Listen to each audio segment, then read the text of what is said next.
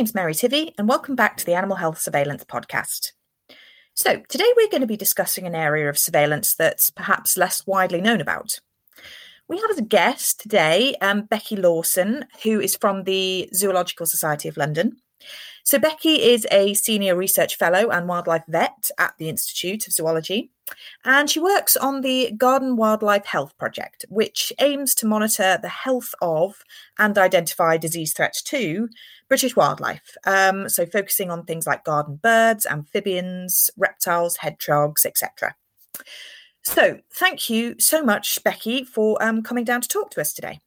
So I guess I'll get started by asking then, it would be great if you'd be able to just kind of maybe give us an overview of the purpose and work of the Garden Wildlife Health Project. Yes, of course. So Garden Wildlife Health, it's a national project, and we aim to both monitor the health of and identify disease threats to garden wildlife. But we've got a particular focus on amphibians, garden birds, hedgehogs, and reptiles, and the scope is across Great Britain. Mm-hmm. Mm-hmm. So I'm based at the Zoological Society of London, and we coordinate the work. That's where all of the laboratory investigations are conducted. But we work in close partnership with scientists at the British Trust for Ornithology, Frog Life, and the Royal Society for the Protection of Birds. We also collaborate with experts in lots of different organisations that have knowledge of these species groups. So it's a real team effort. And it's a scanning or a general disease surveillance programme, whichever terminology you use. And that means that we are interested in the range of both infectious and non-infectious conditions that affect these species. We always try and diagnose whether they're a cause of death, a cause of disease, perhaps they're an important underlying condition. And it may even be that they're incidental to wildlife health, but they're interesting or important for some other reason.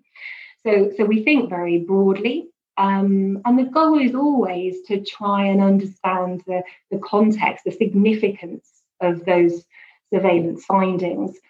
And then if it's appropriate, to try and identify recommendations that we might make to mitigate those threats. And a good example of that would be only this month we've published guidance on our website about best practice of feeding garden birds. And we've drawn from the experience, we've been involved in garden bird disease surveillance for about 25 years now. And so we've used that knowledge to try and inform this guidance. And the hope is that will help people maximise benefits, but minimise risks of disease transmission that might occur at feeding stations. So organisationally, Garden Wildlife Health fits within the government's GB Wildlife Disease Surveillance Partnership. And that was formed around 2010, 2011, and it brings together government agencies, but a number of different organisations. And together we lead on surveillance for different taxonomic groups of wildlife. So for wild birds, for example, the APHA focuses on waterfowl and waders and gulls because of their priority for avian influenza surveillance. So those reports go to the DEFRA helpline, whereas, as the name suggests, we focus on garden bird problems, and we also do some work on birds of prey. So those reports come to us via our website, gardenwildlifehealth.org. So it's partnership working and a team effort. And before I forget to mention, thanks to our funders, which include government, so DEFRA and APHA, but also a number of different charitable foundations who support the kind of public outreach and engagement parts of our work.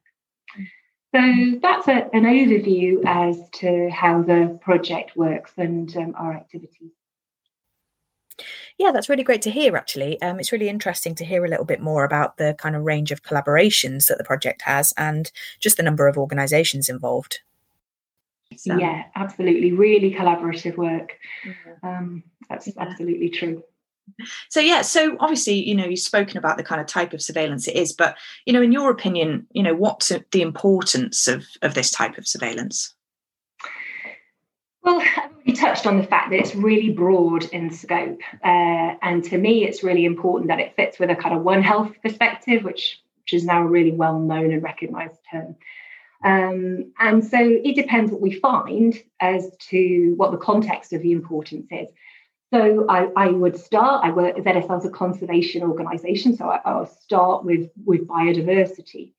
So we integrate the disease surveillance information that we collect directly with the schemes that our partners run for wildlife population monitoring. And that means that we're well placed to try and ascertain if an emerging disease is actually impacting at a population level and causing a decline. So it may not only be important for animal welfare, but also for biodiversity or conservation. And if we flip that, we might have a species that's in decline. And for our work, hedgehog would be a really good example here. And we want to investigate whether disease might be one factor that's contributing to that decline. And that's something that we're working on. So that's one important reason. Obviously, public health and captive animal health. We're aware that wild animals can act as sources of potentially zoonotic pathogens or sources of infection that can affect our pets or livestock. And if we understand the wildlife species that are involved and the routes of transmission, then there may be guidance that we can offer to try and mitigate that threat. And then if we look at wild animal welfare, human activity can predispose to some conditions occurring. And if we change our behaviour to try and prevent that, then we may be able to optimise wild animal health and welfare. And then if we look at One Health in its truest sense, we can look more broadly to sort of ecosystem and wider environmental health. And we can use the samples that we collect to look, for example, for chemical or contaminant exposure in wildlife. So to get an evidence of kind of wider ecosystem level effects. And I think with surveillance, it's always really important to be aware that we're trying to be proactive as well. So we're not only looking at conditions that occur, but we're conducting horizon scanning. And we're part of international networks like the European Wildlife Disease Association's surveillance network. And that means that we're able to identify threats that are affecting wild animals in different countries that could occur here. So perhaps we want to set up early warning systems in terms of awareness or diagnostics. And maybe there are things that we can do to try and prevent that incursion. We'd all rather work with prevention than control. So there might be recommendations around biosecurity measures, for example. So hopefully that gives some kind of context about it. Really does depend on what our surveillance finds as to what the significance and importance of that finding may be.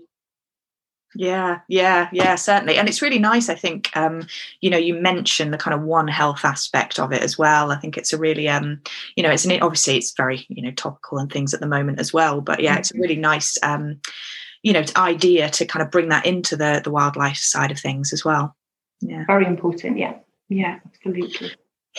So obviously you mentioned a little bit about some of the diseases and things that you're finding, so have you got any examples of perhaps health threats that you've identified recently that are topical? Yeah, well, unfortunately, as you imagine, that there are many examples that we could talk about, but perhaps it would help if I just pick out an example for the different groups of wildlife that we work with, and that will illustrate the kind of range of some of the problems and activities that we're involved with. So if we start with garden birds, those are the most numerous reports that we receive. Really important to mention finch trichomoniasis. So the background is that trichomoniasis is a disease that is caused by a protozoan parasite, Trichomonas gallinae, and it's been known to affect pigeons and doves and birds of prey for hundreds of years. But we first diagnosed it in finches in Great Britain around 2005 and confirmed it to be novel and an emerging condition at that time. So the parasite causes lesions to develop in the back of the throat, which means that these poor affected birds can't swallow. The parasites then spread in fresh saliva, and that's either between birds during courtship or when adults feed their young, or it could also happen at shared food and water sources. And that's where these concerns can arise around potential for transmission around garden bird feeding stations. So through the post-mortem examinations we've conducted, we've demonstrated that a wide range of passerines or songbirds are susceptible, but it's very much the greenfinch that appears to be most susceptible, most impacted. And it remains the most common infectious disease that we diagnose in garden birds. It's caused epidemic mortality. And we've provided evidence to suggest that it's the main cause of 70% decline of greenfinch breeding populations in the UK that's occurred over the past 15 years. So this is a really important example that demonstrates that diseases can emerge in even well-known, well-studied populations of wildlife and lead to dramatic declines over relatively short periods of time. So that's a very important example of an emerging infectious disease of wild birds that we've been involved with. And then we move to a much less well-studied group. So for reptiles, I would focus on a condition called snake fungal disease. It's more commonly referred to as ophidiomycosis now. It causes skin lesions typically to develop in these affected animals, and as the name suggests, it affects snakes and it's caused by a fungus, Ophidiomyces ophidicola. So over the past 15 years or so, it's been detected and is known to affect quite a variety of wild snakes in North America. But we detected it for the first time in wild snakes in Europe through this work. So we've seen it cause disease in grass snakes in England. But there are many questions that remain. We don't know the frequency or the impact of this disease on grass snake populations. We also still don't know if the adder or smooth snake or other native snakes are vulnerable to infection. And whilst garden birds are easy to see and well studied, I'd say that for vertebrate wildlife, it's terrestrial reptiles that we know least about their health conditions. They're cryptic, they're really difficult to study. And so it's really important that we work with ecological consultants and herpetologists who help us tremendously with trying to conduct this wild reptile disease surveillance. Yeah. And then onto amphibians. So for amphibians, an important threat that we are on the lookout for is salamander chytrid.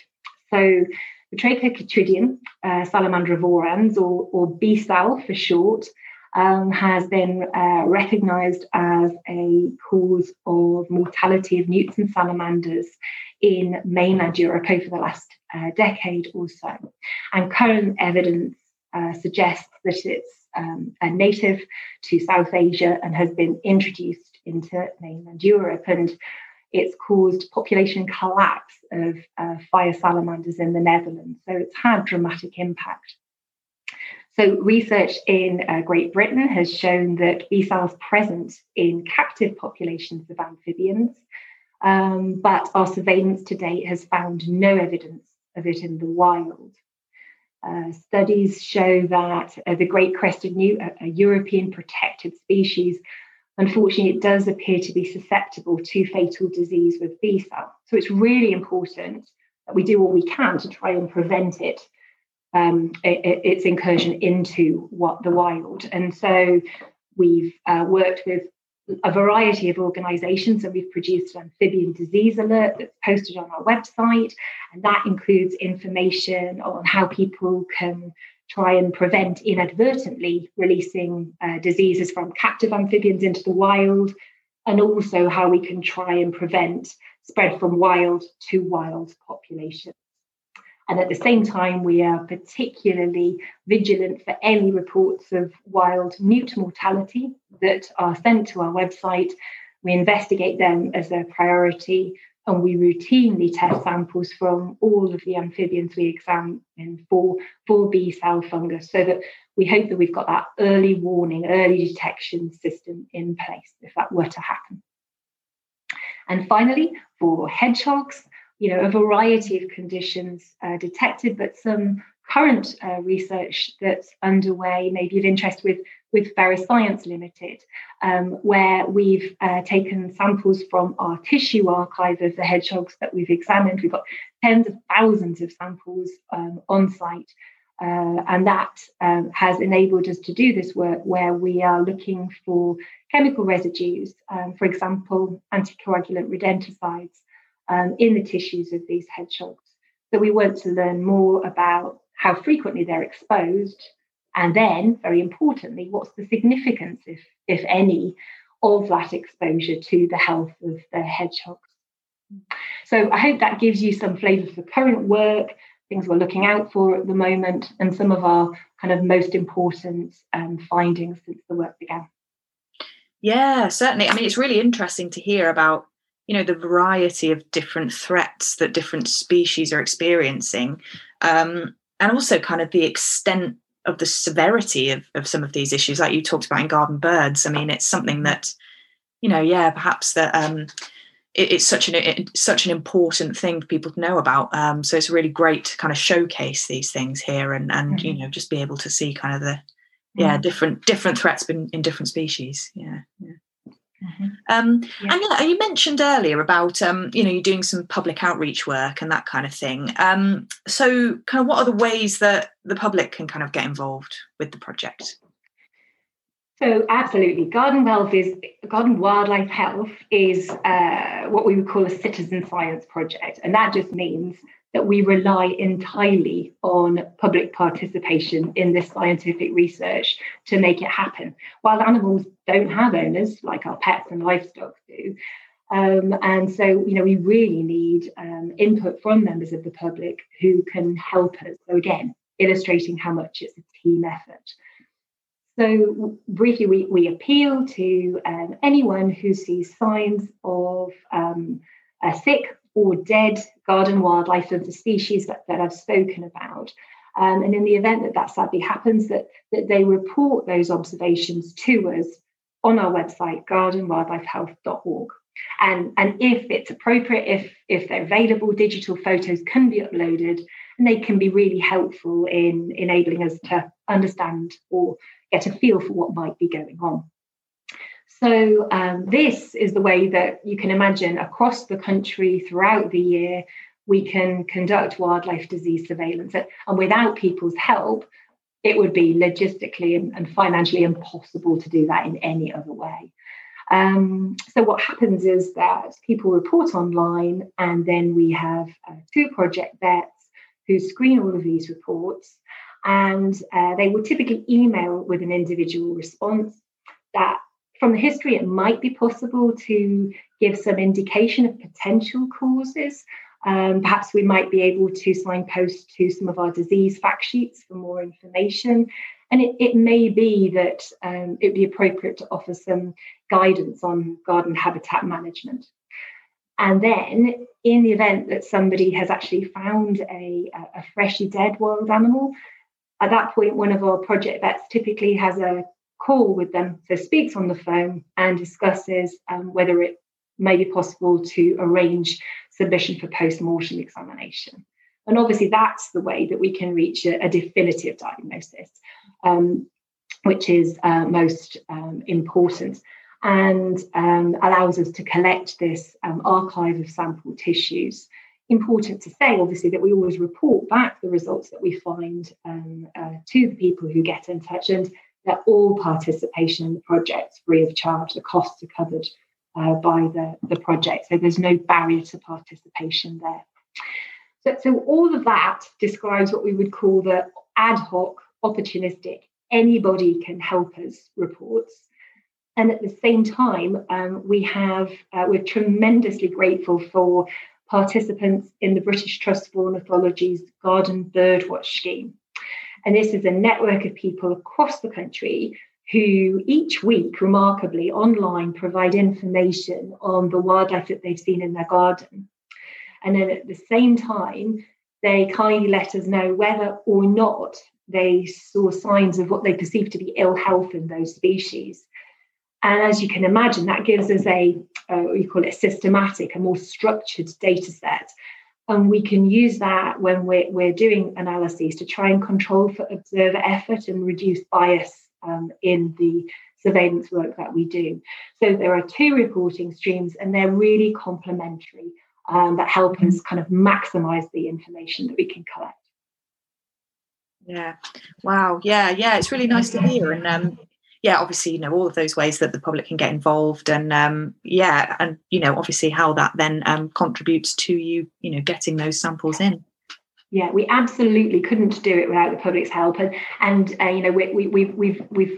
their motivation to participate. We've done a recent study on that, and just to make sure that we encourage people to continue to contribute in the long term, and people tend to be motivated because of concerns around animal welfare and conservation, as you can manage and imagine when these problems occur.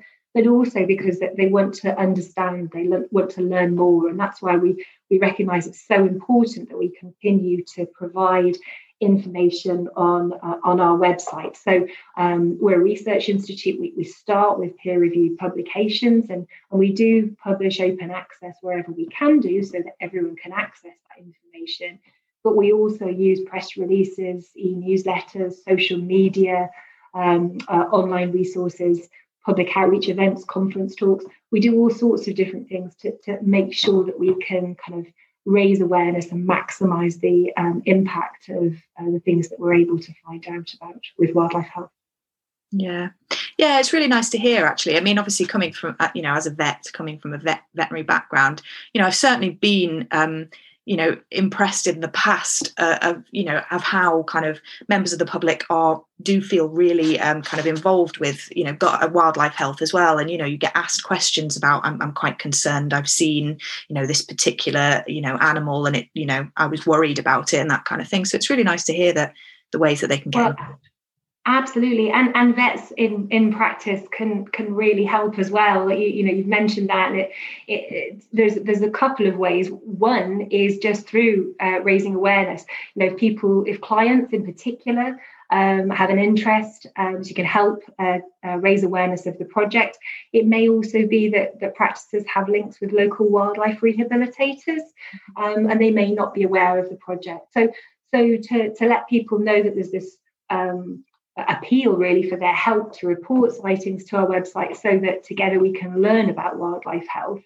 And at the same time, that the website gardenwildlifehealth.org we've got a library of about 30 fact sheets now on the common conditions or important conditions that we detect or diagnose, and these are short digests of information that can be downloaded as PDFs, printed off to clients perhaps who have an interest in a particular condition. So that's helpful. And the second way that vets could get involved is just reporting to us directly also. So in practice, as I'm sure you've had the experience of, unfortunately, sadly people find injured wild animals, and it's not uncommon that if they're presented that they sadly die or they need to be euthanized for welfare reasons. And so practices may be able to help by reporting sightings to us, particularly if it's something that they perceive to be unusual. All we need is a date and an approximate location. I mean, our resources are limited, so obviously we do focus investigations on animals that die or are euthanized shortly after admission to care, because we want to be clear that the conditions we diagnose reflect those that happen in the wild, rather than nosocomial disease, things that might develop in captivity. But we are always keen to hear from vets in practice who might have seen or been alerted to something that they feel is an issue with garden wildlife health, and we will do our best to help and be very interested to hear what they have heard about their experience. Yeah, I'm sure that's something that vets in practice will be really happy to hear about, actually, that there is something that they can do just that can make that difference in these situations. Yeah, so thank you very much, Becki, for being part of the episode today. It's been a fascinating discussion, and it was really great to hear a little bit more about the project itself and its wide-ranging benefits and the way that vets and the public can get involved. So thank you very much for coming down to speak to us. So you can check out the next episode. In that, we're going to be moving into the area of equine disease surveillance. So we're going to be talking to Fleur Whitlock, who works as part of the equine epidemiology group, who were originally based at the Animal Health Trust. So if you work in equine practice, that promises to be a really interesting discussion surrounding equine surveillance. So don't miss it. It's going to be available in 2 weeks' time. And if you like the series, please, again, do mention it to your friends and your colleagues. And of course, for any news and updates, you can follow me on Twitter at the AHS Podcast. If you have any questions or any suggestions, then do feel free to get in touch. I'd love to hear from you. And otherwise, thanks so much for listening today.